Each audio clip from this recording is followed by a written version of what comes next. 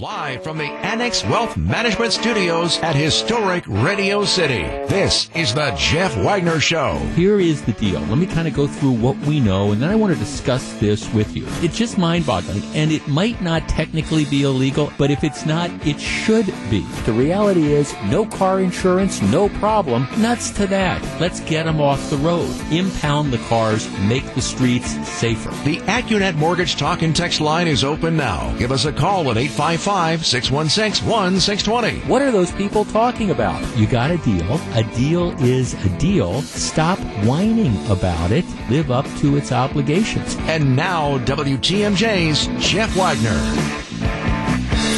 Good afternoon, Wisconsin. Welcome to the show. So glad to have you with us. All right, the stock market in the tank right now, down 550 points.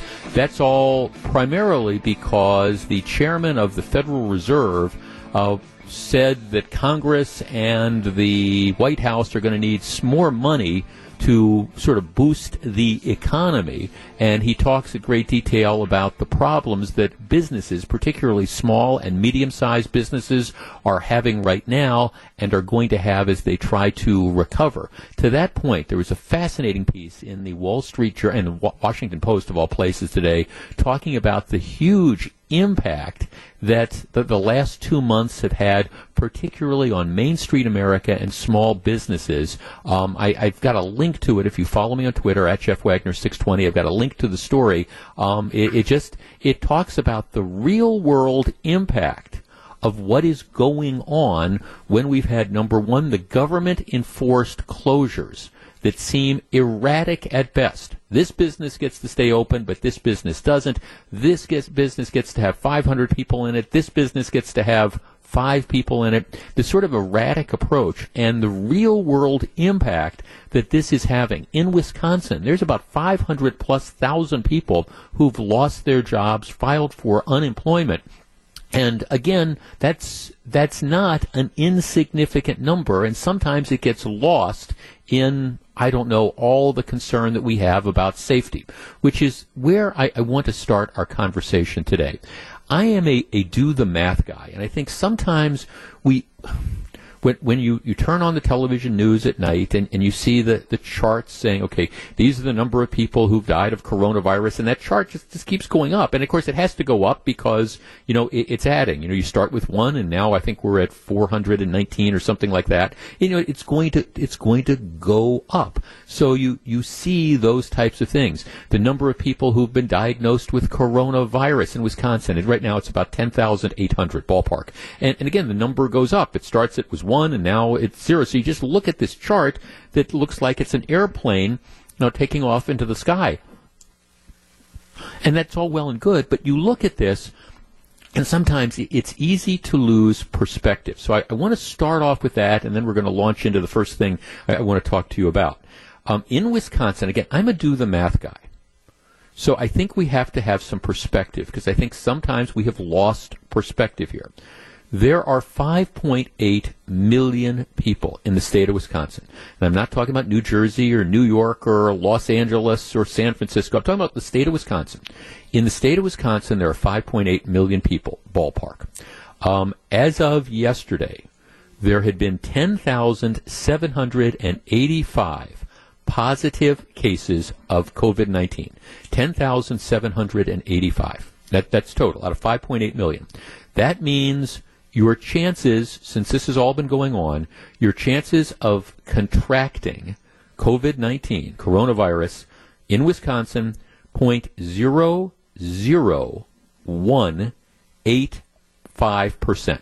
That's, you got a better chance, just so we put it in perspective, of winning the 50-50 raffle on a crowded day at Miller Park. Okay, so 0.00185%. Now, let's look at the people, of that 10,785 people who come down with coronavirus, let's look at where a lot of that is. Would it be fair to say that of that 10,785 people, at least 2,000, probably at least 3,000, either have worked in the meatpacking industry, because we know that's more than 1,000, or live or work in senior facilities, whether it's nursing homes or, again, the senior living facilities or whatever, that's probably at least 3,000 and probably more. But let's be conservative. Let's take out the people that worked at the meat plants that caught coronavirus. Let's take out the people who lived in the senior facilities. So we're going to use the number of 3,000, although, like I say, that's small. But all right, that gets us down to 7,785. You divide that by 5.8 million, and again, if you're not in one of those facilities, or you're not working at one of those facilities, or you're not working on a line at a meat plant, your chances of getting COVID-19 go down to like 0.0013%. Now let's focus on deaths, which is, I think, a very, very significant factor. How many people are dying because of this? Well, there's been 419 deaths as of yesterday. That is tragic. It is unfortunate. We know something that we didn't necessarily know 2 months ago. We now know that the people who are most likely to die almost exclusively fit into certain categories. They're almost exclusively all over the age of 60, and it gets more likely as you get older, and also they have underlying health issues going on with that, whether it's hypertension or heart disease or diabetes or obesity and things like that. And then, of course, you get somebody who's in their 80s that has multiple concerns like that, and their risk goes up. 419 deaths right now, at least as of yesterday, resulting from coronavirus. That is 0.000072%. It is incredibly remote, which is good. I mean, it's good that those numbers are like that. But I bring this up to offer some perspective when we now start contrasting what we are doing to people 500,000 people who have been unemployed, who are going to be trying to figure out how can we get our businesses back open, how can we make our mortgage payments when we have to start making mortgage payments, how can we make our rent payments. It's just, you kind of do the math, and it gives you some perspective on this. And again, I'm a do the math guy, and I look at risk. What is your risk of catching this? What is, especially if you don't work, in a meat plant, you don't live or have contact at the senior living facilities, in which case, obviously, you need to take more precautions. But, what is the chance that you're going to get this, and what is the chance that you're going to have a really bad result from this? And then we kind of make the decisions, which brings me to where I want to start. During yesterday's program, we were talking about restaurants, and we just did a segment about how I said that once restaurants start to open up for indoor dining, I'm going back. Now, I'm not saying I'm going to every one of them. I expect that there's going to be, again, a way that you maintain the social distancing. Am I going to be running into a place that has, 300 people crammed into a crowded bar and everybody's passing stuff out? No. But, some of the restaurants that I'd like, that, they space out the tables and things like that, will I go? Yeah, I will. And I'm not going to have any hesitation about going at all. So I got an email, and this, in contrast to some of the feedback I get that's sort of like nasty and all you want is people dying, I can't stand you, I'm never listening again, and then they send you another note the next day. But it was kind of thoughtful, and I want to share with you a portion of it. Hello, Mr. Wagner. I realize you need to have topics to be able to discuss, but there are times when I wish you would not just interject what you think about the topic without covering all the consequences of those thoughts. If you choose to take the risk, of course, that is your choice. It is unimaginable how many of your followers only think in the I want stage and not see the bigger picture. Today's topic of would you eat in a restaurant when they are allowed to reopen was one of the moments where I just do not understand those who do not see a bigger picture. I support our restaurants with carryouts and will continue to do so. People are showing all over the state how many are ignoring and frustrating business owners who are trying to be responsible and following guidelines. Have you thought about how the airflow in a restaurant could infect one eating, even appropriately distance? So I presumably mean because you've got like air conditioning and you've got like a circulation system that somebody in one corner of the restaurant might be sick, and that would somehow get distributed to some other part of the restaurant. Have you thought about how airflow in a restaurant could infect one's eating appropriately distanced? I'm not sure this was discussed today, but I'm offering a link which does discuss this risk. I am not sure how many who follow your words will take this to heart, but I would hope you would let your followers know about the additional risks from choices we make. Thank you for your time and allowing me to interject what I consider a logical reason to avoid indoor restaurants once they can open until we can be vaccinated. All right, so she's saying, look, here's my concern. I'm worried that you've got this indoor air system and that somebody with COVID-19 could be sitting in one corner of the restaurant, and then, I don't know, it could just get picked up, and it could end up in the other end of the restaurant, and there you have somebody that gets sick. And so I'm not eating in a restaurant until there is a vaccine, which could be a year away, it could be 5 years away, it could be 10 years away. Okay, our number, 855-616-1620. That is the Accunet Mortgage talk and text line. Look, everybody has to make their own decisions about risk. I respect that. And I understand that there are some people who aren't going to go out of their houses at all because they don't want to take the risk that somehow they might get infected. And I respect that. At the same time, there is unreasonable risk. Let's jump out of that airplane without the parachute. And then there is reasonable risk, given that even right now, there is a very, very remote chance that you will get COVID-19. There is an even more statistically astronomical chance that if you get COVID-19, you are going to have a bad result if you're not in one of these high-risk categories. And then the idea that, well, no, I don't even want to be inside with other people because this is going to get picked up and maybe get transmitted across the restaurant. Yes, I guess in theory is all this stuff possible, but from a risk perspective, yeah, I repeat what I said yesterday. I'm willing to go back into restaurants as soon as they open up, as long as they have taken what I consider to be reasonable precautions. And what you consider to be a reasonable precaution might be a little bit different than me, but I'm not going out in public until you get a vaccine, because I refuse to live the next year, 2, 3, 4, 5 years of my life like that on the statistically remote chance, at least at this point, that I might catch a virus and have a really bad result. 855-616-1620. That's the Accunet Mortgage talk and text line. Again, individuals have to assess their own risk levels. And if you don't feel comfortable going out, go with God. That's okay. I understand that. And as I've said before in this program, I have a couple friends who are in various high-risk categories. And I think their behavior is going to be changed dramatically over the course of the next year or two. But on the other hand, if you're an otherwise healthy 40-some-year-old or 50-year-old or an otherwise healthy 30-year-old, right, are we really not going to go out into public and not patronize places until you get a vaccine? 855-616-1620. Back to discuss in just a moment. If you're on the line, please hold on. This is Jeff Wagner. Back to take your calls. Here's WTMJ's Jeff Wagner. 855-616-1620. That's the Accunet Mortgage talk and text line. Susie in Wauwatosa. Hi, Susie. Hi, Jeff. I'm ready to have things open back up. I told your screener probably what I would do is maybe be a little more cautious, maybe carry hand wipes around, maybe keep my mask in my purse in case, I'm in a larger, crowded store or something. But for the most part, I'm ready to get back at it. I just feel like there's always going to be some threat out there, and we just can't continue to shut down and avoid everything.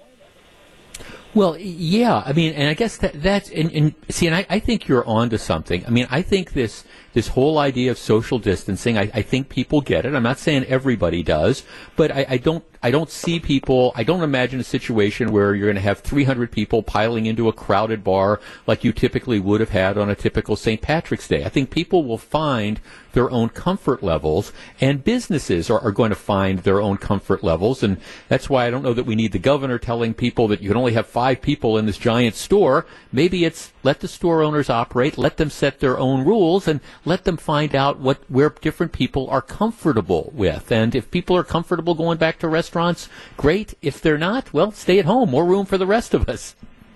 Yeah, I think that's key, Jeff, too. Just letting people make their decisions and, with the information that we have, being able to let us decide for ourselves what we're comfortable with and what the smart thing is for us and our families to do. It's time to start opening back up. It's been a long 8 weeks.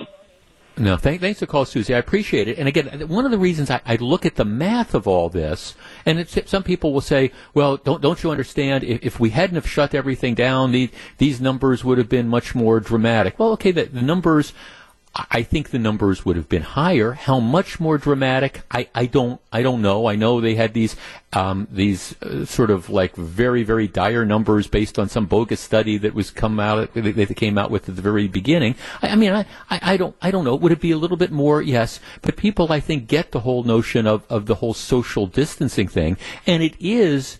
You can't argue with the fact that if you're measuring this in terms of the worst outcomes, we now know what we didn't know 2 months ago. We know that it's essentially, if you're measuring this by deaths, which is the worst outcome imaginable, we're talking about trying to focus on keeping this out of the situations where those who are the most vulnerable might contract it, which is why I think you're going to have to impose and maintain really, really strict requirements moving forward on senior living facilities and nursing homes of the things of the like. Concentrate on keeping the disease out of there, and what you're going to find is that, the death totals aren't going to increase dramatically. At least that's our experience. Dan in McGuanago. Dan, you're on WTMJ. Hi, Jeff. I'm a math guy, too, and I was in a restaurant business a long time. Thank God I'm not anymore. I just feel for these people. It's once you reduce the capacity of a restaurant, you only have meal periods of a certain length of time. And you need to fill them seats and turn them to make money. Yep. Because the air conditioners go and the coolers are burning energy. I don't know how they can possibly make it. And carryout's not going to cut it, I just don't. It's almost a hopeless situation for most operators. Well, it's interesting that this article I sent out on Twitter kind of makes that point, not just with restaurants, but a lot of small businesses, that if you have if you have limits as to, on their capacity, it really doesn't make any sense in many cases to open up the store, because you can't make it. To your point, if, your restaurant capacity is 100 and you can only have 25 or 30 people in, you're not going to be making enough money to cover your costs with your margins, so you're really no better off. And that's going to kill a lot of businesses, I think. You're exactly right. I mean, we're gonna have to be willing to pay more money, and I certainly am. I don't want to see all these places go under. It's just horrible. No, it is. No, thanks for the call. I appreciate. No, you're exactly right. That's one of the reasons why, for example, a lot of restaurants, even though they've been allowed to do carry out, they've chosen not to do it because they can't make enough money to do it. The fact that, maybe 40% of their revenue comes from the bar. Okay, well, now the bar is closed down, and the profit margin on whatever that is, that on their fish fries or whatever, is X amount, but it just, they're not going to be able to sell enough takeout orders over a 2-day period to make it worth firing up the kitchen and buying the product and doing all that stuff. I mean, that's one of the realities of the things that are out there. But again, I go back and I look at this, and I understand that there are people out there who want absolute safety, who don't want to be exposed to any sort of risk at all, who are, afraid that they might catch this virus, even though the chances of that statistically are not great. But that's all right. I get it. You want to be safe. I respect that. But there's a universe of other people out there who are willing to take some of those chances. And as long as you can do it without overwhelming the healthcare system, which so far hasn't happened, and it hasn't come close to happening. I mean, I don't know, aren't we getting to this point where, hey, if I'm willing to go back to the dentist and have my teeth cleaned, yeah, let me go back to the dentist and have my teeth cleaned. If I'm at a point where, gee, I'm way overdue for a regular checkup with, my doctor to monitor blood levels or whatever, shouldn't I have the right to take that risk and be able to do that? Let's start opening up the state and allowing people to take the risk as long as it's not an unreasonable risk. Back with more in just a minute. This is Jeff Wagner, WTMJ. Jeff Wagner on WTMJ.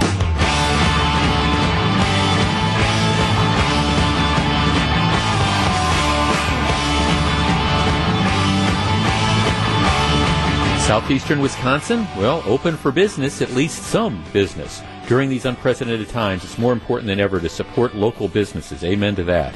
Head to WTMJ.com right now, and you'll find a We're Open link on the homepage. On the homepage, you'll see a list of businesses in your community where your family, your friends, and neighbors are open for business. If you're a business owner, you can head to WTMJ.com to add your business as well. Open for business from WTMJ.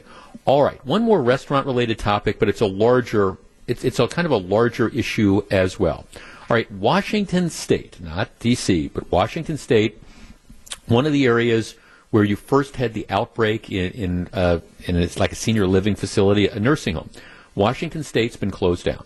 So their governor has all sorts of different rules, just like our governor has different rules as to what can open up. Here's what they said yesterday. They are considering allowing restaurants to open up. But here's the deal. Any restaurant that opens up for inside dining, in addition to all the other things about the servers wearing masks and having to space out tables, etc., any restaurant that reopens for inside dining would be required under the law to create a daily log of their customers, maintaining their customers' comings and going. They would have to, in other words, when somebody comes into the restaurant, you would have to sign in. They would log the time you came into the restaurant, your name, your contact information, telephone, email, contact, and then they would keep track, and when you left the restaurant, they would log you out. And they would be required to keep track of that for 30 days. The idea being, in case somebody got COVID-19 and they were trying to do contact tracing, and the person said, well, I ate at Jeff's Beanery on Tuesday the 12th. What they could do is they could go back and then they could find they go over to Jeff's Beanery and they find all the other people who had eaten at Jeff's Beanery that day, and then they could immediately notify them. So this is the rule. It doesn't apply to other businesses. It applies to just restaurants. You've got to log in, take all the contact information, and then keep track of when the person leaves, and then make that available for the government to take a look at. All right? 855-616-1620. That is the Accunet Mortgage talk and text line. What do you think about that idea? That as a condition of reopening businesses. Now, in this case, it's directed at the restaurants. Presumably because I guess maybe you're going to be spending maybe more time in the restaurants. But is this a good idea? And if it's a good idea, should you just limit it to restaurants? Should the government be saying, okay, anytime you go into a business, if you go into that Costco, you sign in. And then you have to put your name and your contact information, and then you have to log out when you leave. So if somebody comes down with this, if somebody gets sick and they say they were at that Costco, we can go back and we can find all the people that were at that Costco at the same time. Now, again, in Washington, they are applying this just to restaurants.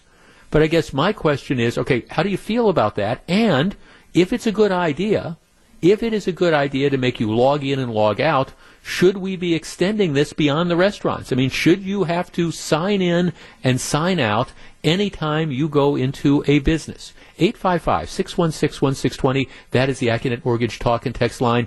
Back to discuss in just a moment. If you're on the line, please hold on.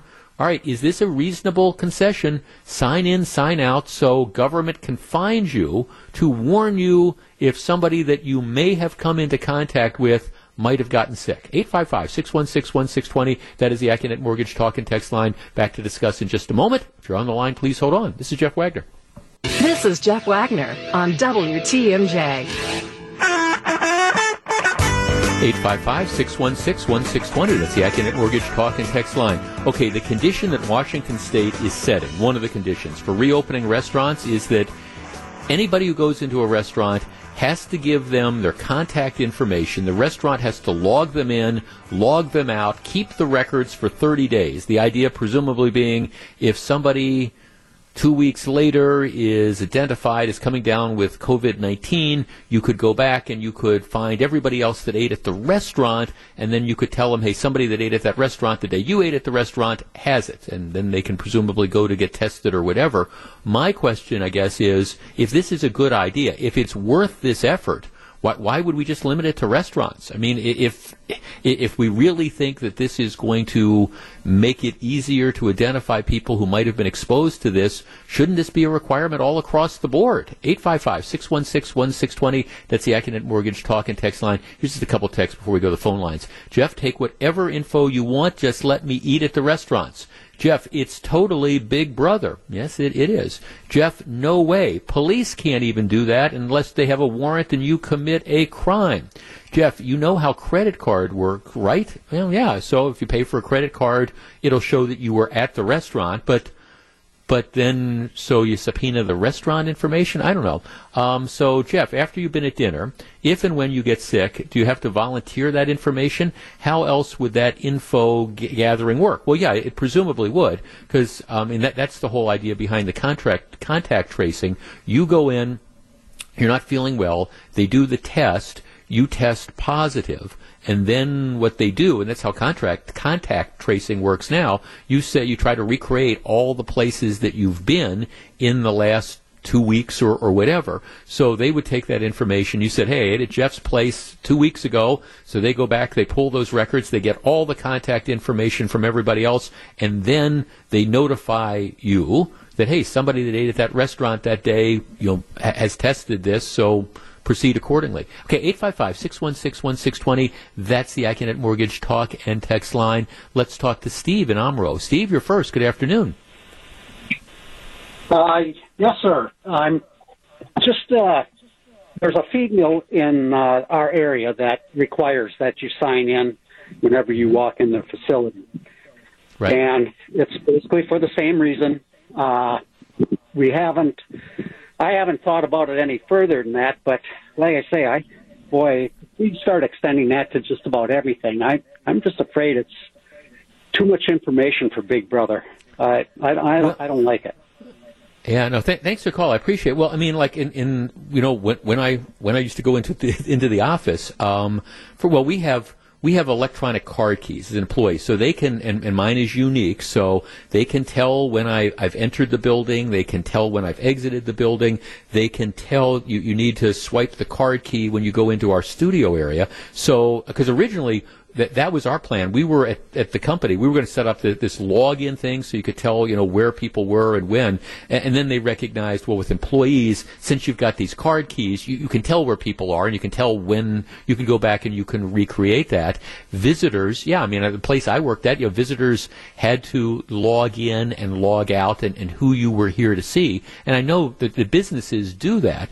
That's, of course, dramatically different than retail places having to do this. And I guess the issue I have is why just single out restaurants? I mean, if this is what we need to do and we think it's worth the effort, which is, I guess, where I'm still wrestling with, is this worth all the effort? Are you really going to identify enough people who've been exposed that then you subsequently reach out to them? Is it really going to be worth the effort that's there? Now, candidly, I'm trying to think of some of the restaurants that I like to go to, and we call to make reservations, and if they say, we want your contact information, and you're going to log when you were here and when you leave, do I have an issue with it? I guess not. I'm just not sure it's worth all the effort.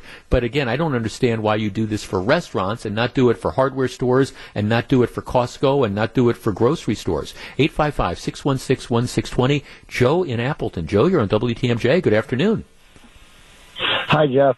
I don't think it's a good idea. I think it's a really bad idea for, the long list of ramifications that you could just go on and on about as far as Big Brother is concerned. But I had a question for you. This has been rattling around in my head about the laws that the label law for a lot of these things that are coming up kind of off the cuff, it seems like. And when it comes to someone following the law, that makes sense. You abide by the law for none of the reasons its consequences that law brings in a court of law. And these aren't being, I don't believe these are laws in the first place because they're coming across really fast. And I don't know how a law is passed in the legislature, but I thought it took both sides and it took some time.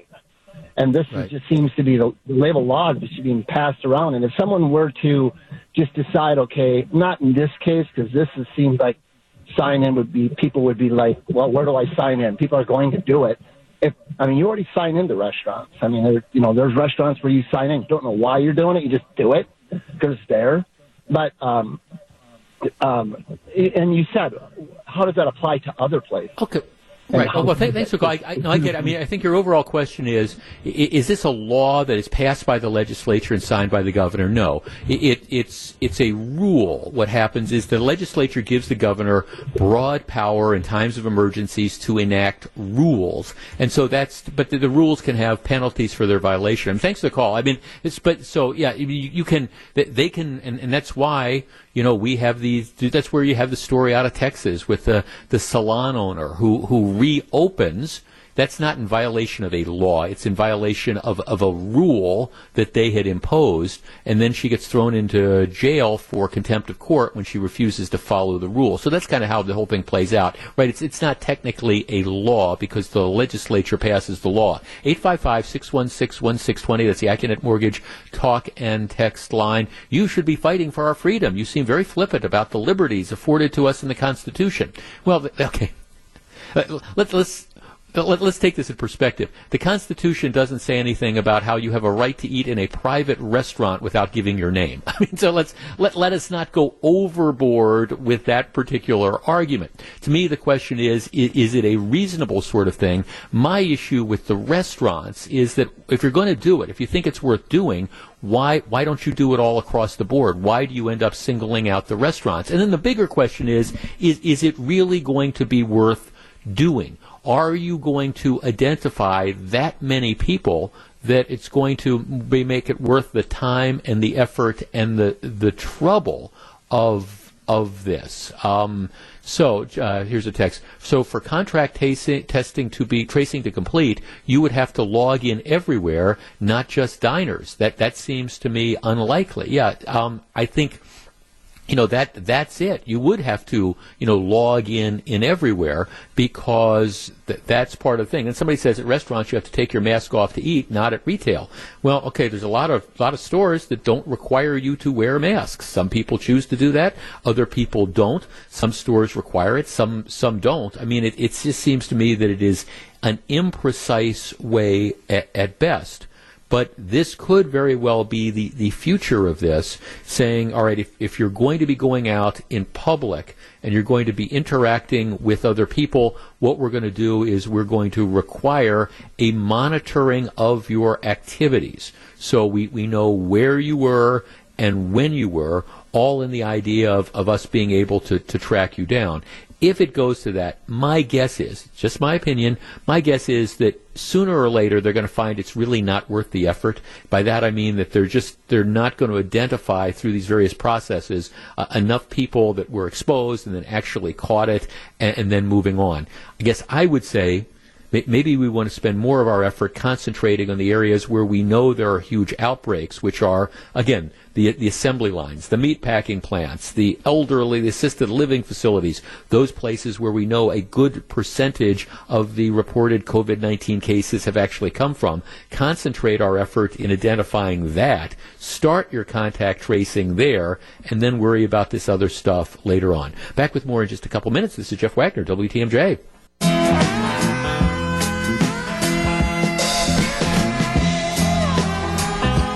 This is Jeff Wagner, so very glad to have you with us. All right, there were a series of elections yesterday. Election being watched out in California, a congressional race to fill the remainder of a Democrat seat. They won't know the results for a couple days because it's mail-in voting, but with 76% of the precincts reporting, the Republican held a 12 percentage point lead, suggesting that this was in the Los Angeles suburbs is where this was. This might be the first time that the Republicans have taken a Democratic congressional seat and flipped it since 1998. So, again, it's one seat, and it's arguably a Republican, or it should have been a Republican-leaning district, or at least a closely watched district. That was a sort of a bellwether, at least as to whether or not how unpopular President Trump is. And then, of course, locally, or at least statewide, you had the election. Sean Duffy, of course, who represented the 7th Congressional District, which was central Wisconsin to northwest Wisconsin. Sean Duffy stepped down last November. The seat has been vacant for 8 months. Don't even get me started on that story. The runoff election was held yesterday, and State Senator Tom Tiffany won substantially, beat his Democratic opponent, Tricia Zunker, by 12 to 14 points. Now, I guess you got to, actually it was 14 points. You have to look at this. President Trump carried that district by 20 points, so it's a heavily Republican-leaning district. Tiffany won big. So I think it's tough for people to try again to draw any sort of conclusions other than the fact that at least in the 7th Congressional District in Wisconsin, there wasn't a great deal of Trump fatigue. I mean, Tiffany won big. It's a heavily Republican district. It continued to be a heavily Republican district. Tiffany is going to have to run for re-election in November, so he's only going to be in office for a few months before he runs again. His opponent is going to run against him, but there's really nothing to suggest that the results in November are going to be much different. Republicans hold serve in this one. All right, back with much more in just a couple minutes. Don't go anywhere. This is Jeff Wagner, WTMJ. Live from the Annex Wealth Management Studios at historic Radio City, this is the Jeff Wagner Show. And now, WTMJ's Jeff Wagner. Good afternoon, Wisconsin. Welcome back to the program. This next story just kind of caught my attention, and it's one of those where I would offer some free legal advice from a recovering attorney, and that advice fits into just a couple of word category. Actually, 7 words. For the love of God, go home. For the love of God, go home.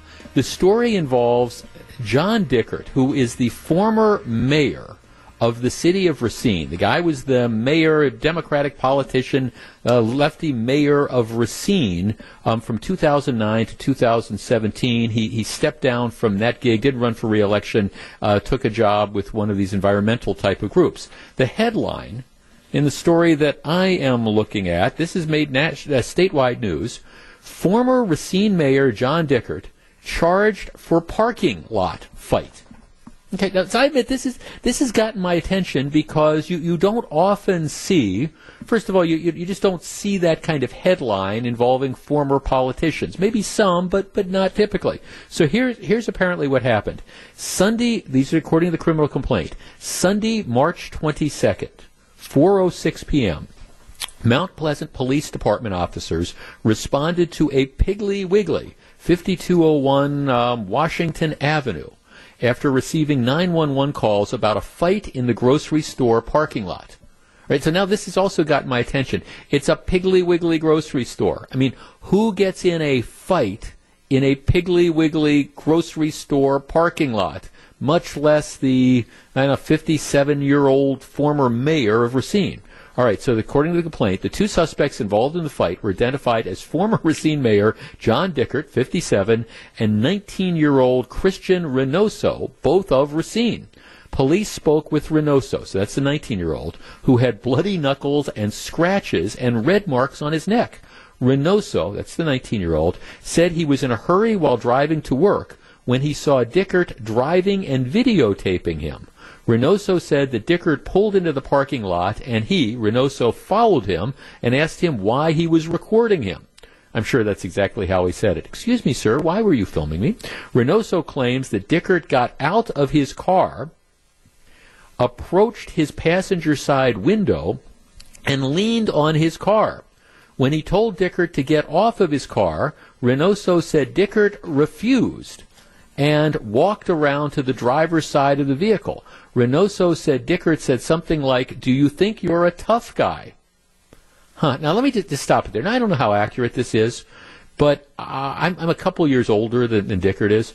The idea that I'm going to pull into a Piggly Wiggly parking lot and get into a verbal confrontation with some 19-year-old guy is just absolutely beyond me, because I don't know, especially in today's day and age, the chances are, 6'5" pick'em that the 19-year-old guy is carrying a gun. And, but anyway, so Dickert, this is the guy's story. Dickert's videotaping him. He pulls into the Piggly Wiggly parking lot, gets out of his car, and confronts him.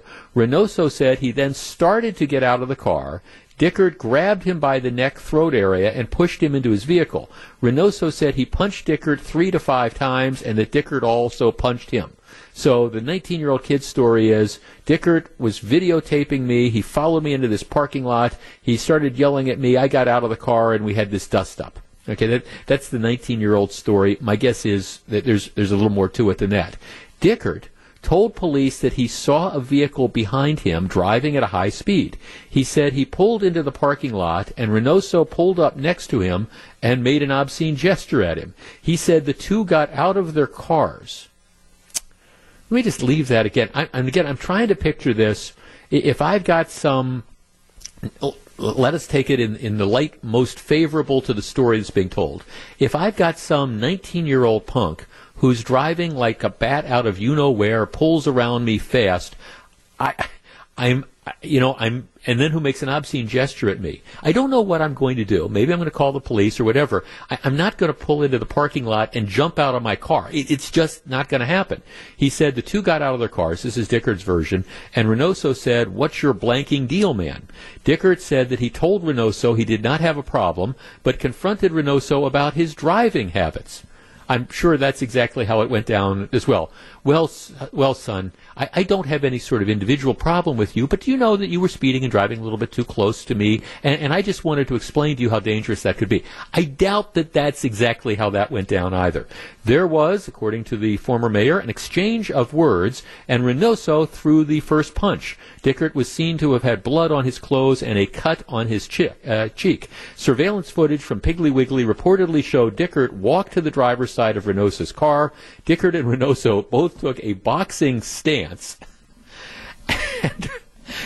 and tried to strike one another and fell to the ground, at which point it appeared that Reynoso struck Dickert 4 times. So the former mayor gets into a dust-up with the 19-year-old punk. They get into a fight, and surprise follows surprise. The 19-year-old punk wins. The two stand up, and then Dickert is seen hitting Reynoso twice in the head and face.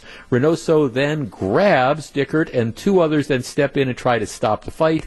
One witness said it appeared Reynoso started the fight, while 2 others said it appeared that Dickert hit Reynoso 4 to 5 times before Reynoso hit him back. Although Reynoso was listed as a co-defendant in the criminal complaint, no formal charges had been filed against him. Okay. I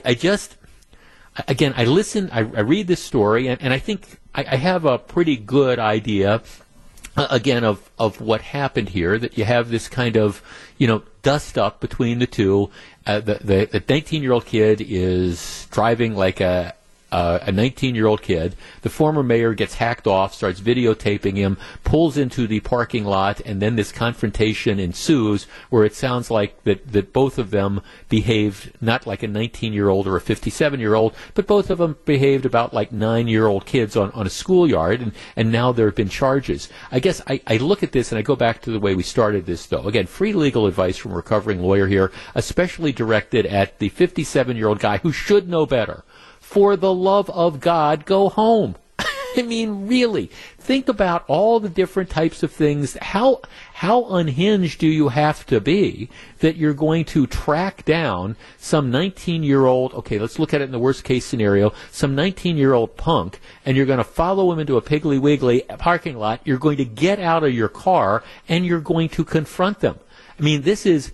Dickert is lucky that it sounds like he just, lost a fight, which he may have started. I don't know one way or the other. But he's lucky that, again, this kid wasn't carrying a gun. The 19-year-old, I say kid, but the 19-year-old wasn't carrying a gun. And instead of us talking about, how silly it is for an elected official or former elected official to be duking it out in the parking lot on a Sunday afternoon of a Piggly Wiggly with a 19-year-old, instead we could have easily been talking about how, hey, former politician, murdered or shot, in parking lot after confronting, driver. It's just absolutely, bizarre. Let's see. One of our texters says, I hope they were both wearing masks. Always set a good example.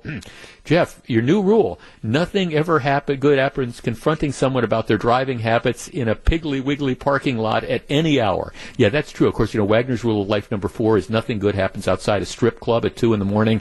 Yeah, I think maybe we could modify it in this particular situation to say nothing good happens confronting teenagers over driving habits, getting out of your car and getting into it with them in a Piggly Wiggly parking lot. Nothing good can happen. The advice again, go home. Take their license plate. Call the police. Do the videotape and forward the video if you want. But provoking confrontations, I think former Mayor Dickert is lucky, candidly, that he's only been cited for his role in the fight, and that he's apparently only got some bruises and scrapes, because this could have turned really bad really fast. When we come back, I want to talk about the Postal Service and whether or not you'd miss mail service if it went away. It's going to be an interesting conversation. Stick around. This is Jeff Wagner. Jeff Wagner on WTMJ. I still just can't get over that story. You're 57 years old. At some point in time, you would think that you would realize that to the extent you ever had days of picking fights with people in grocery store parking lots, to the extent that you ever had those, you would think that by the time you hit 57, those days are kind of been long past. You almost want to say, and again, I don't know who's right or who's wrong. It's just kind of like, hey, Peter Pan, grow up. You don't want to be nothing good happens from getting into a physical altercation in a Piggly Wiggly store parking lot with some 19-year-old, because chances are you're going to end up losing, if nothing else. All right. I am going to, I think, break with some Republican politicians when I say this, but I think the Postal Service is an important national resource. I do not think it can be allowed to go under, period. Now, you might say, okay, Jeff, why do you say that? And it's not just because I like, over the years, I've had various places I've lived, I've had various mail guys. Matter of fact, this is a little secret. I have a lot of people who over the years have listened to me a lot of mail carriers while they're out on their mail routes, and I know technically the rules say they're not supposed to be like listening to the radio, but I know they do because I hear from them, so I appreciate that. And maybe I've just been really, really fortunate, but I knew the mail carriers that delivered, to my house in Whitefish Bay, and I know the mail carriers that deliver to where I live now, and they're very nice. And matter of fact, I was talking to one of my current mail carriers and the other day, and I really appreciated the attention, because what had happened is let's say it's a Tuesday. They had they put some mail in the mailbox on Tuesday. So I'd gone out. After the show, I was taking the dog for a walk, and I open the mailbox, and there was a couple pieces of what I will call junk mail, and then there was one just letter. So I opened the letter up, and I kind of looked at it, and then because I didn't want to carry the stuff with me when we went on a walk, I put it back into the mailbox. So there were a couple pieces of junk mail, and then there was this opened letter.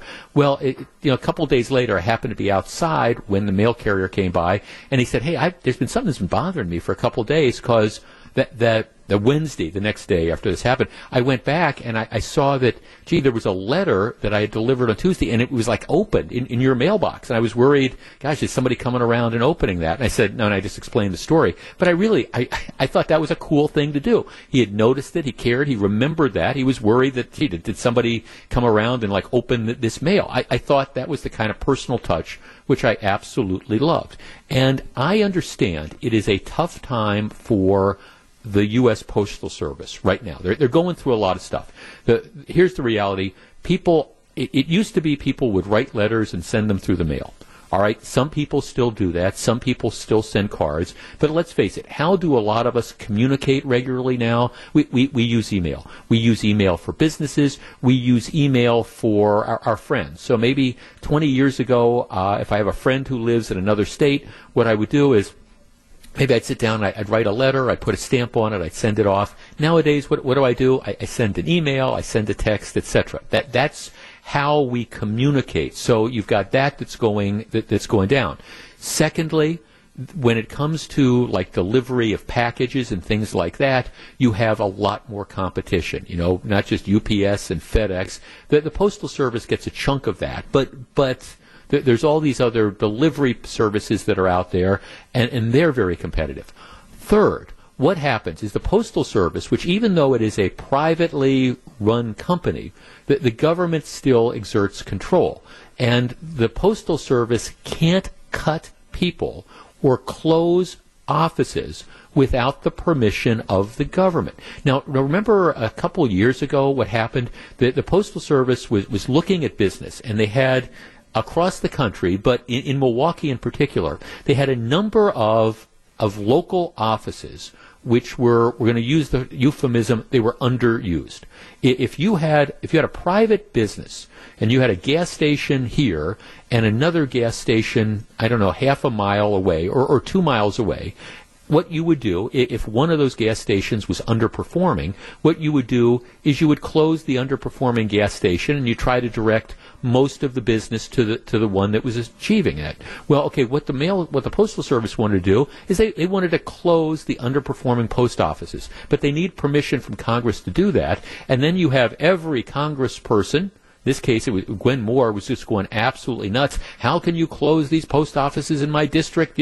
Yes, maybe it's not generating enough to keep them open, but you can't close them because my constituents need it, et cetera, et cetera. And then you get the mayor that's involved. And that plays out. So you can't close post offices. You have difficulty kind of cutting routes. You have severe limitations that are put on you. And to top it all off, with the Postal Service, most private companies that maintain pensions, they don't fully fund the pension system.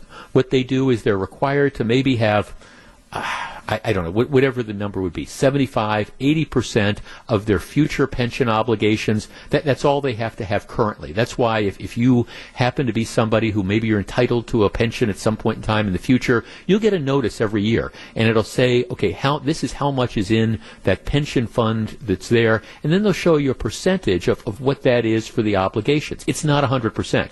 Postal Service, they have to have 100%. So you've got this huge amount of money that's there. So the deck is completely stacked against the Postal Service being able to operate, because even though it is a private business, it's not a private business because government has its fingers in it. On top of all this, let's look at what is going on now in the world. Businesses are shut down. Businesses don't know when they're going to be coming back, and it's not just a question of essential or non-essential businesses. It's just, I mean, you got businesses that could be open, but they're not open now because there's no demand. People aren't ready to spend money. So it's particularly brutal. The estimate is that they think over the next 18 months, the Postal Service could lose $23 billion. Let me just leave that number out there, $23 billion. It's staggering. And total mail volume down roughly by a third right now. That's even with like the increased deliveries of some packages. And the bottom line is the Postal Service is saying, look, we can't operate like this. And, the choice you really have is to loan us billions of dollars, and I say loan in quotation marks, or recognize that we may go under. And there's a number of politicians who just say, look, the Postal Service is an anachronism. We don't need mail delivery anymore. It's like the landline telephone. What is the big deal? People will figure out a way to adapt. I understand there's some people who still have landlines and love them, but that's not too many people. People will figure out a way to adapt. Now, the politics of this is that also you have Democrats who the Postal Service is heavily unionized. That's a form of support. So the Democrats want to step up and say, okay, we don't want to cut these union jobs, and the Republicans tend to be perhaps more anti-union. But those are the dynamics that are going on. Our number is 855-616-1620. That is the Acunet Mortgage talk and text line. I don't think you can let the Postal Service go under. I just don't. And the way the game to me is rigged against the Postal Service because, again, we don't let the Postal Service make decisions that otherwise businesses would make. Hey, okay, we've got these post offices that are underperforming. We're closing them down. Or, we're going to maybe go to 4-day-a-week mail delivery if we think that's going to cut costs. All those different things. But I just don't think you can let it go under.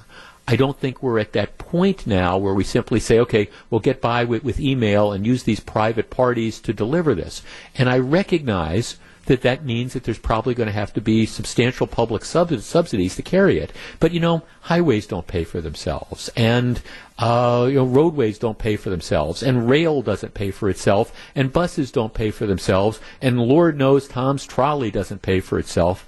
I just don't think you can close down the Postal Service and stop mail delivery. 855-616-1620. That's the Acunet Mortgage talk and text line.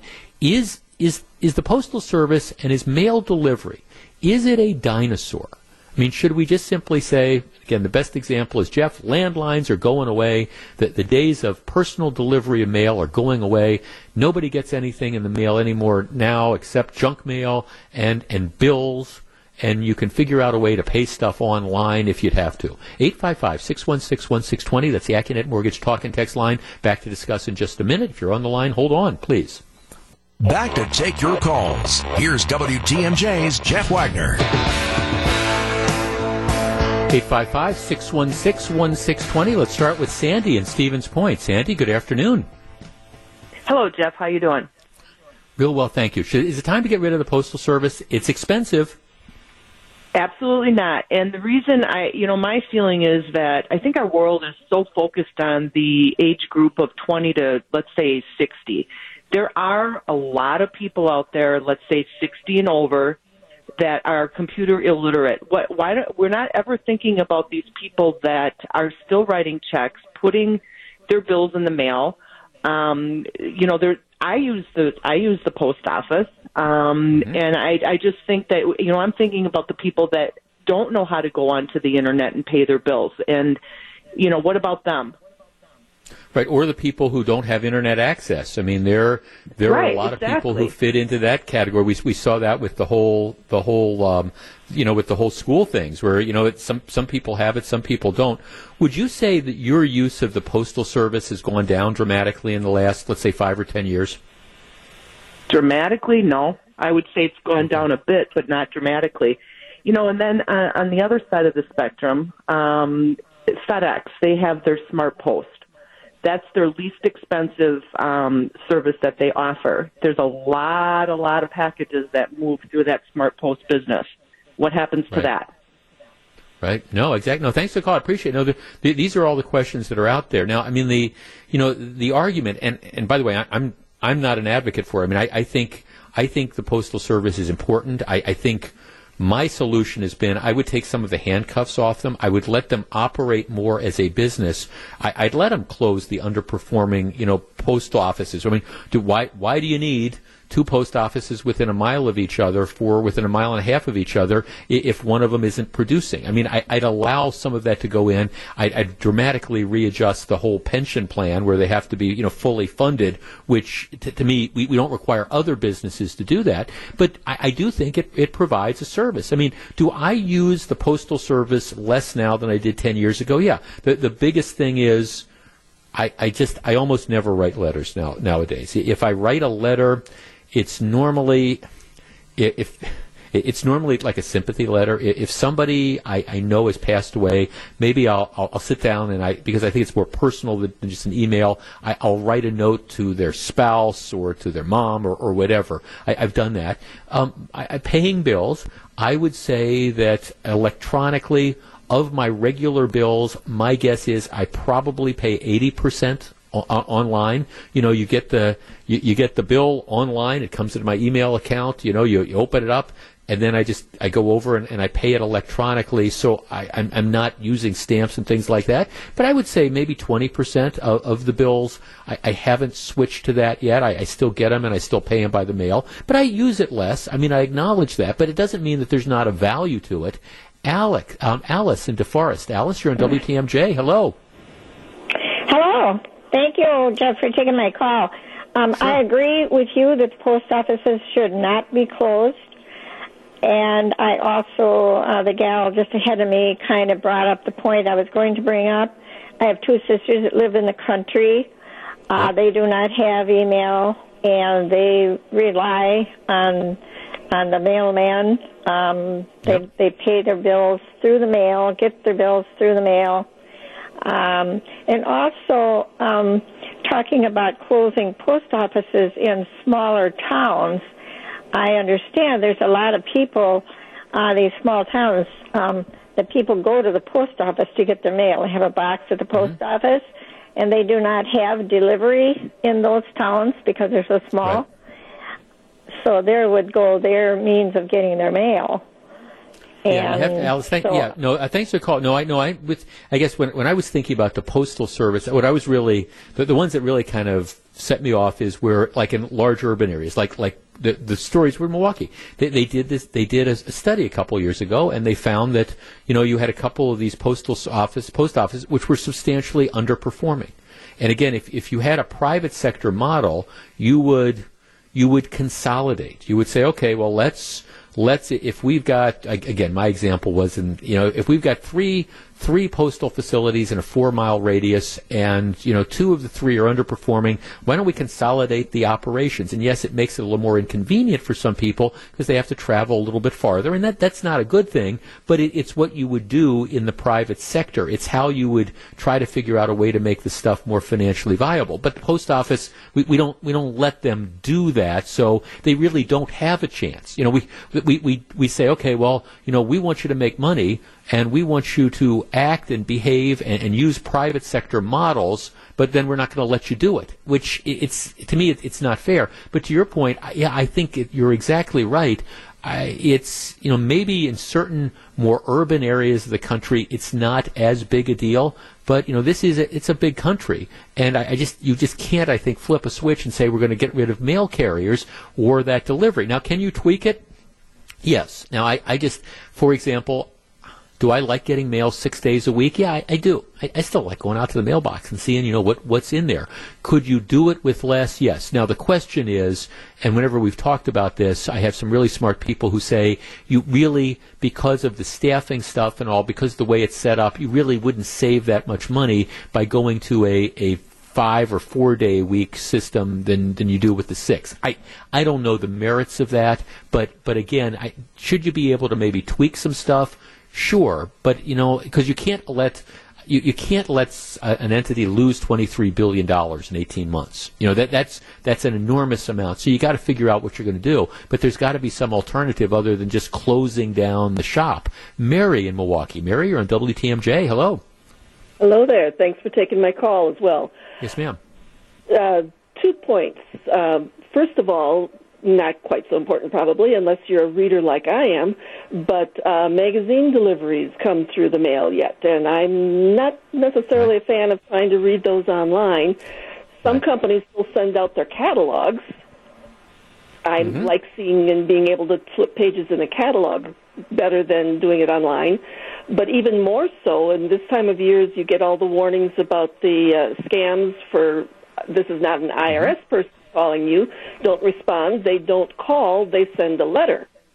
So what happens to any government, whether it's federal, state, county, city, if they are used to sending something out via mail because that is the secure way, now they've got to figure out how do we do this via email and have people assured that, yes, this is confidential, this is secure.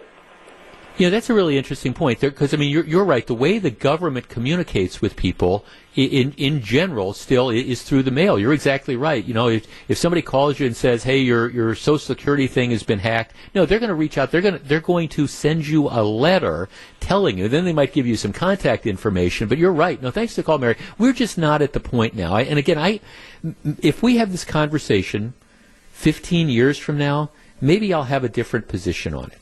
Maybe you know, because I mean things are evolving. I know we talk about this with landline phones, and this is from the perspective of somebody who was not an early adopter when it came to this. I can't tell you how long I kept my landline phone after I just essentially stopped using it, and then a few years ago, you know, I ended up dropping it, and I haven't looked back, haven't missed it. But I understand that there's some people in this country, particularly like in some rural areas where there's not great internet service and the satellite service isn't great, where, okay, you know, having the cell phone, that's kind of an iffy proposition. You need that. I also understand that it is sort of a generational thing, and there's some people who just still love the landline phones. Do I think landline phones are going to go the way of the dinosaur at some point in time? Yes. Is that going to be 2 years from now, or 5 years from now, or 10 years from now? I don't know. But there will be a time when the landline phone is not offered anymore. I firmly believe that. Don't know when. And maybe there's going to be a time when you don't need the postal service anymore. We are not at that point yet. I've just been swamped with texts. My first text, I'm not going to read his name, but I made the reference that we have a lot of people that listen to the show when they're delivering mail. I know that, even though they're technically not supposed to. So very first text we get is, I'm not going to read his name, but he says, Jeff, I'm delivering mail in Milwaukee. Keep up the good fight. Yeah, that's okay. Jeff, the Postal Service can't fail. We need it, but not in 1940s, 50s, or 60s business model. Yeah, and then he goes on to offer some suggestions of that. Jeff, I worked for the Postal Service for a short time. One of the problems is when they did make money in the past, unlike private businesses, any money left over the government took. So there was virtually no real money that there was. Jeff, I'm not quite ready to give up on the Postal Service. I could easily get by with less delivery. Well, yeah, and again, when I've talked about this before, some people say that you just wouldn't save that much money. But at the same time, I think it's something that you have to explore. Jeff, 55 cents to send a letter anywhere in the U.S. is a bargain. You know, that's even with the increases that they've had. It's still a bargain. In any event, this is an issue that's playing out in Congress. There's a lot of money involved, a lot of politics involved. We're not ready to give up the Postal Service yet. Back with more in just a minute. This is Jeff Wagner, WTMJ. You're listening to Jeff Wagner on WTMJ.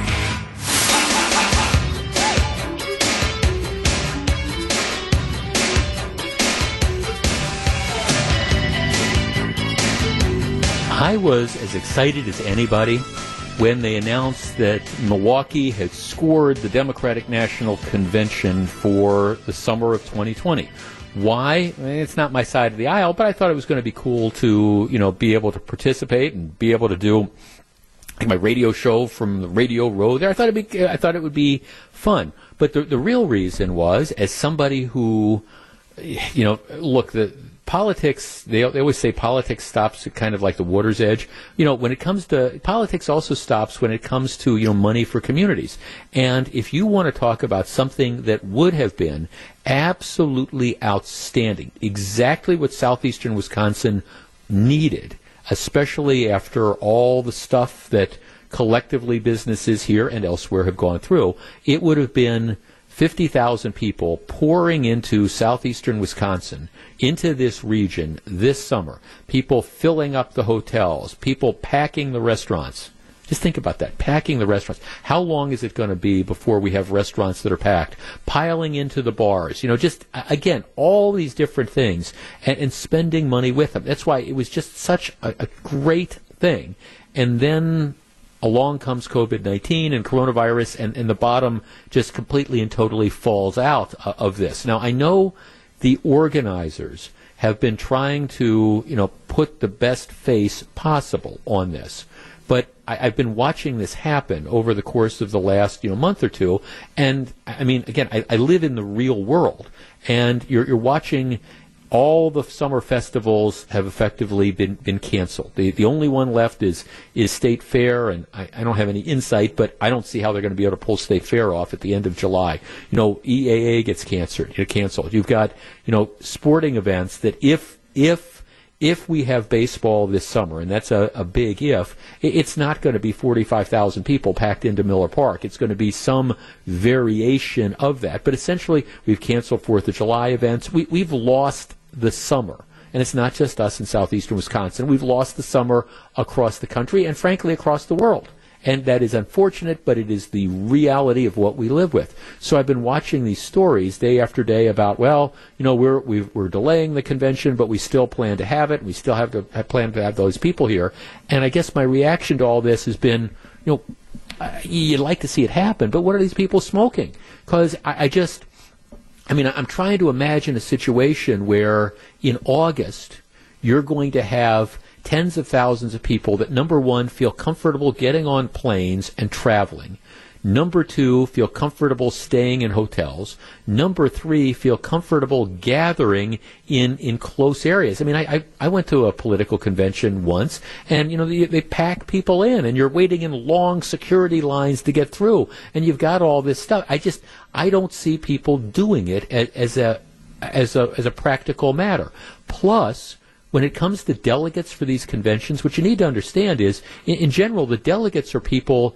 They're people like you and me. They're political activists, but they're like you and me. They pay their own way. It's not like there's this giant fund that you reach in and everybody gets to travel for free. So I'm trying to think about, you have all these folks, no matter how politically active and tuned in and interested you are, but you've been out of work for 3 months or furloughed for 3 months, or maybe you've lost your job or whatever. I mean, how many people are going to have the dough to travel halfway around the country to, attend a political event? It's just, you put all this stuff together, and the reality is, I just don't see how it can happen. So despite all these different pronouncements, and let's try to put our best face forward, which I get, you're now starting to hear that the Democrats, they've changed the rules, and they have allowed the people who are overseeing this to change the format, the size, and the dates of the event. They're also going to allow this, or at least giving the green light to people to allow a virtual, like remote voting, which to me, makes eminent sense. We don't have conventions. The Northwestern Mutual agents aren't coming to Milwaukee, in August. That's unfortunate, but they're not. Are they going to still, via Zoom or whatever, are they going to still do their thing? Yes, they are. And it seems to me that that's inevitably what's going to happen here.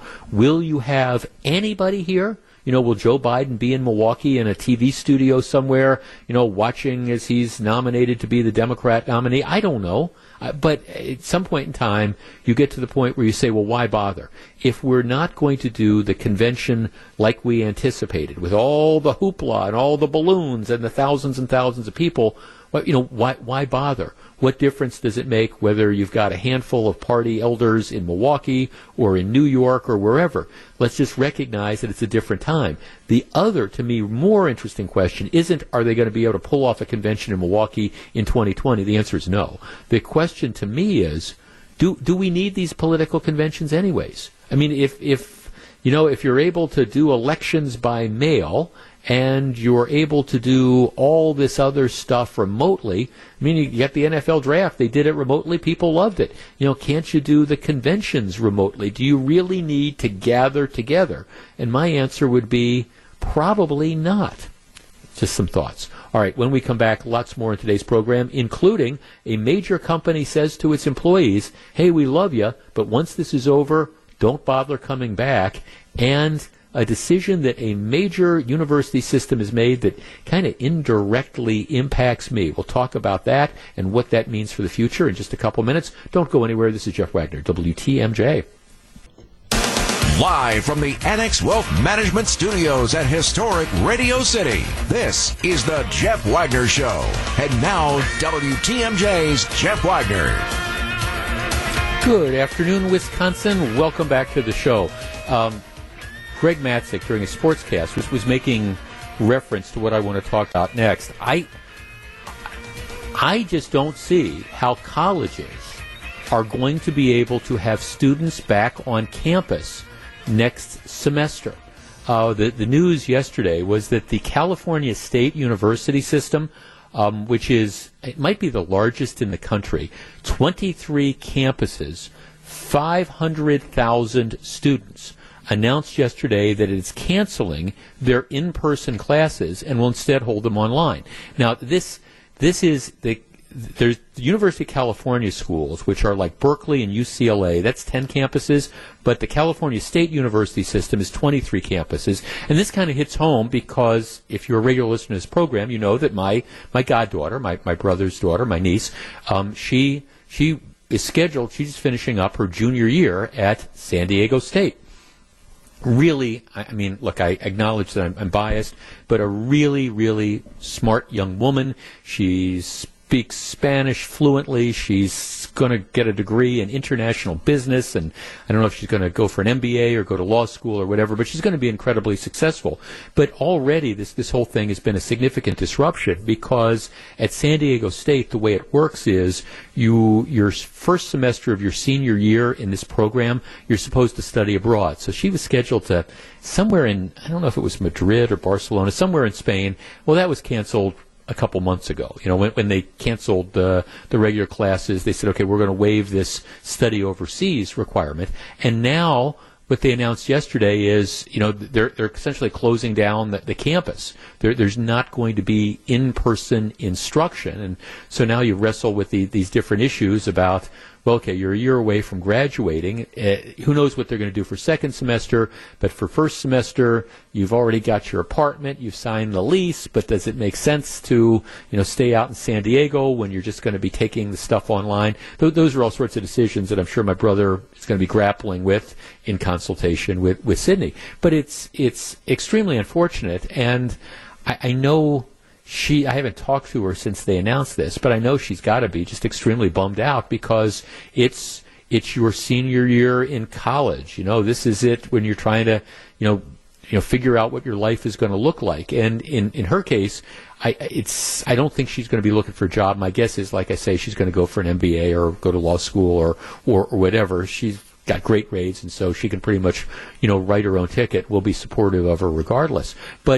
But I understand where this is coming from because I'm trying to think about, what the college experience is like. And you're living, if you're not living on campus in dorms, you with a whole bunch of people, you're living in a college town where you're either in dorms or you're living in student housing that's near the buildings. It's not like an elementary school or something where you can take all the students and you can put them in, one classroom. I mean, you've got kids that have all sorts of different class loads, and some that are working and some that aren't, and you've got all these people that are coming and going, and you're, interacting in the different meal mess. In their case, they have these open areas. It's not like a cafeteria per se, but still, you're sitting down. You're surrounded by 20 or 30,000 other people, and you've got all the people that are coming in and servicing this. And the more this was going on, the more I just kept thinking, I don't see how you pull off, in-person college activities, university activities in the next 90 days. And so the California state system has now announced, look, we're not even going to try this.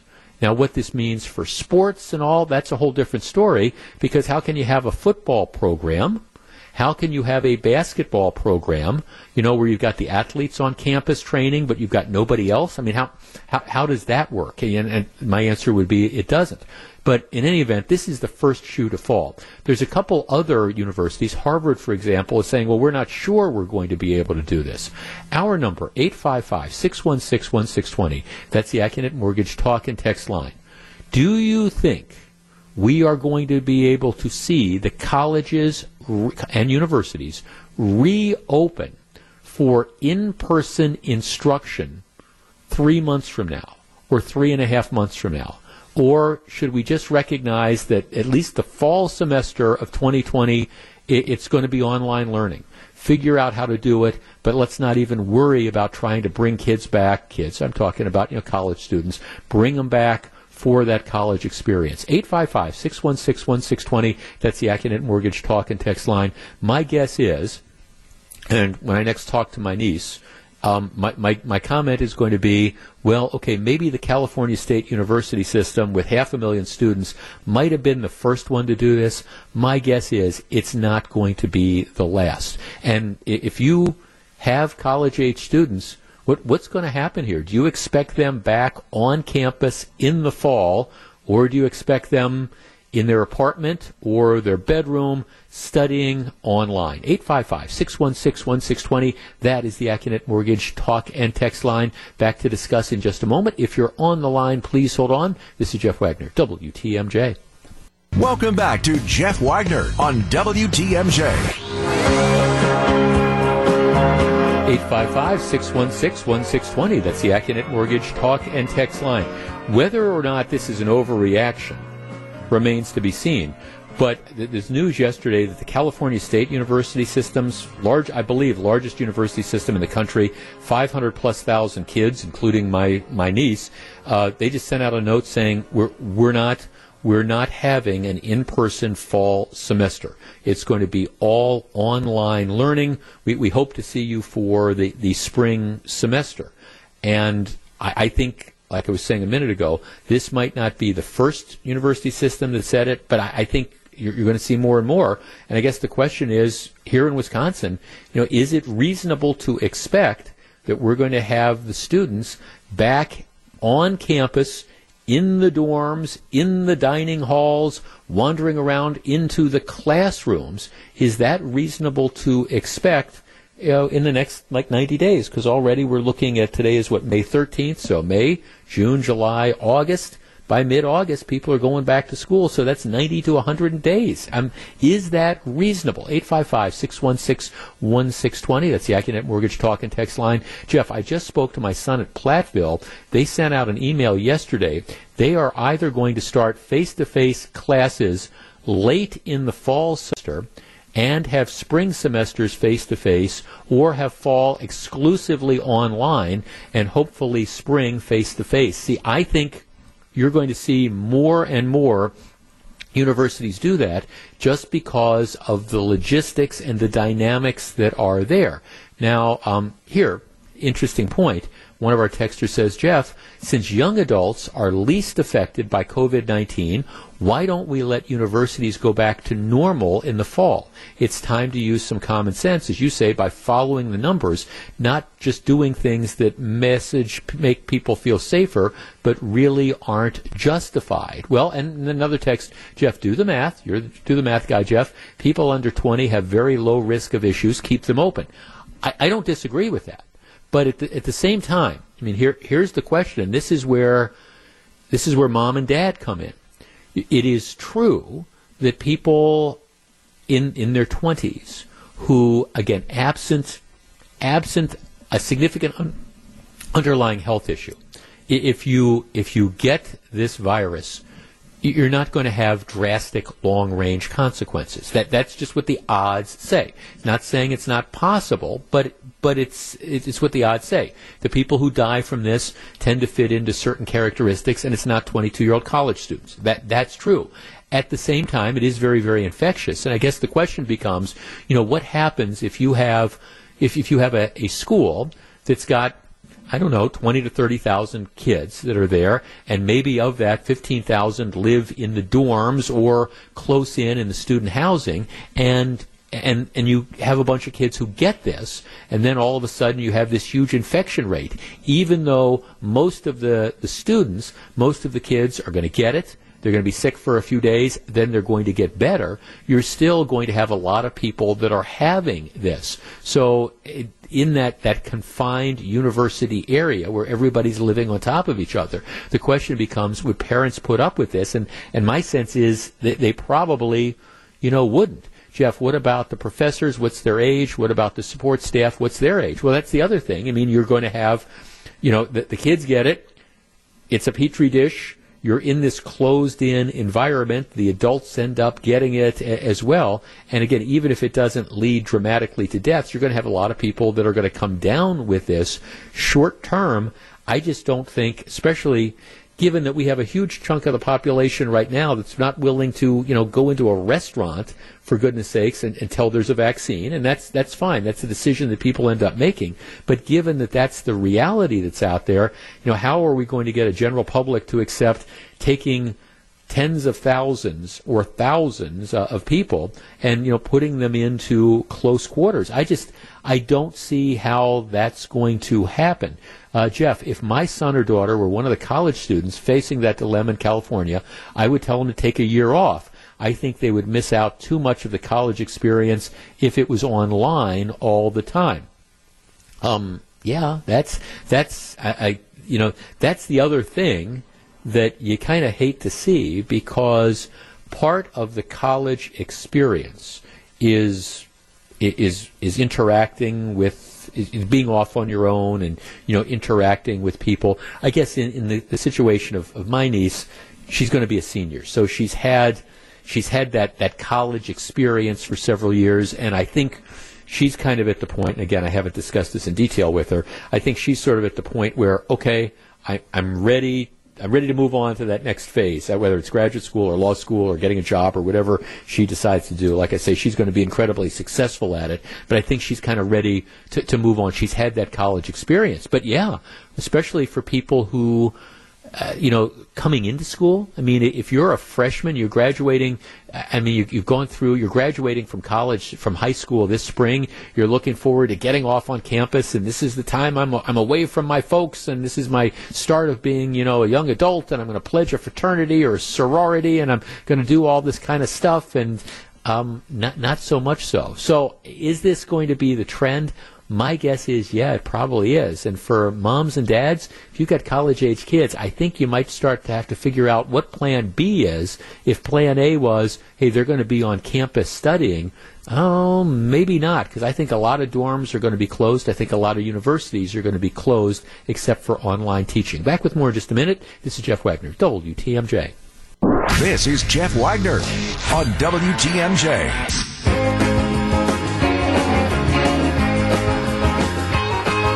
Say it with me, Moose. After giving up the lead in the ninth, Mike Moustakas and the Brewers came to bat in the 10th for a walk-off win in Game 1 of the 2018 NLDS against the Colorado Rockies. Join us tonight, 6 o'clock, as Bob Uecker calls another Brewers Classic. We're 1 week closer to live Brewers baseball. Brewers Classic is sponsored by Boucher Automotive, Previa, Badger Mutual, Chevrolet, and West Bend Insurance. I love the way that promo is written, because we don't know when baseball is going to come back. We don't know if the Players Association is going to accept the proposal that the owners made to figure out a way to have an abbreviated season. But I love the way they wrote it, because we're 1 week closer to live Brewers baseball, because it's true.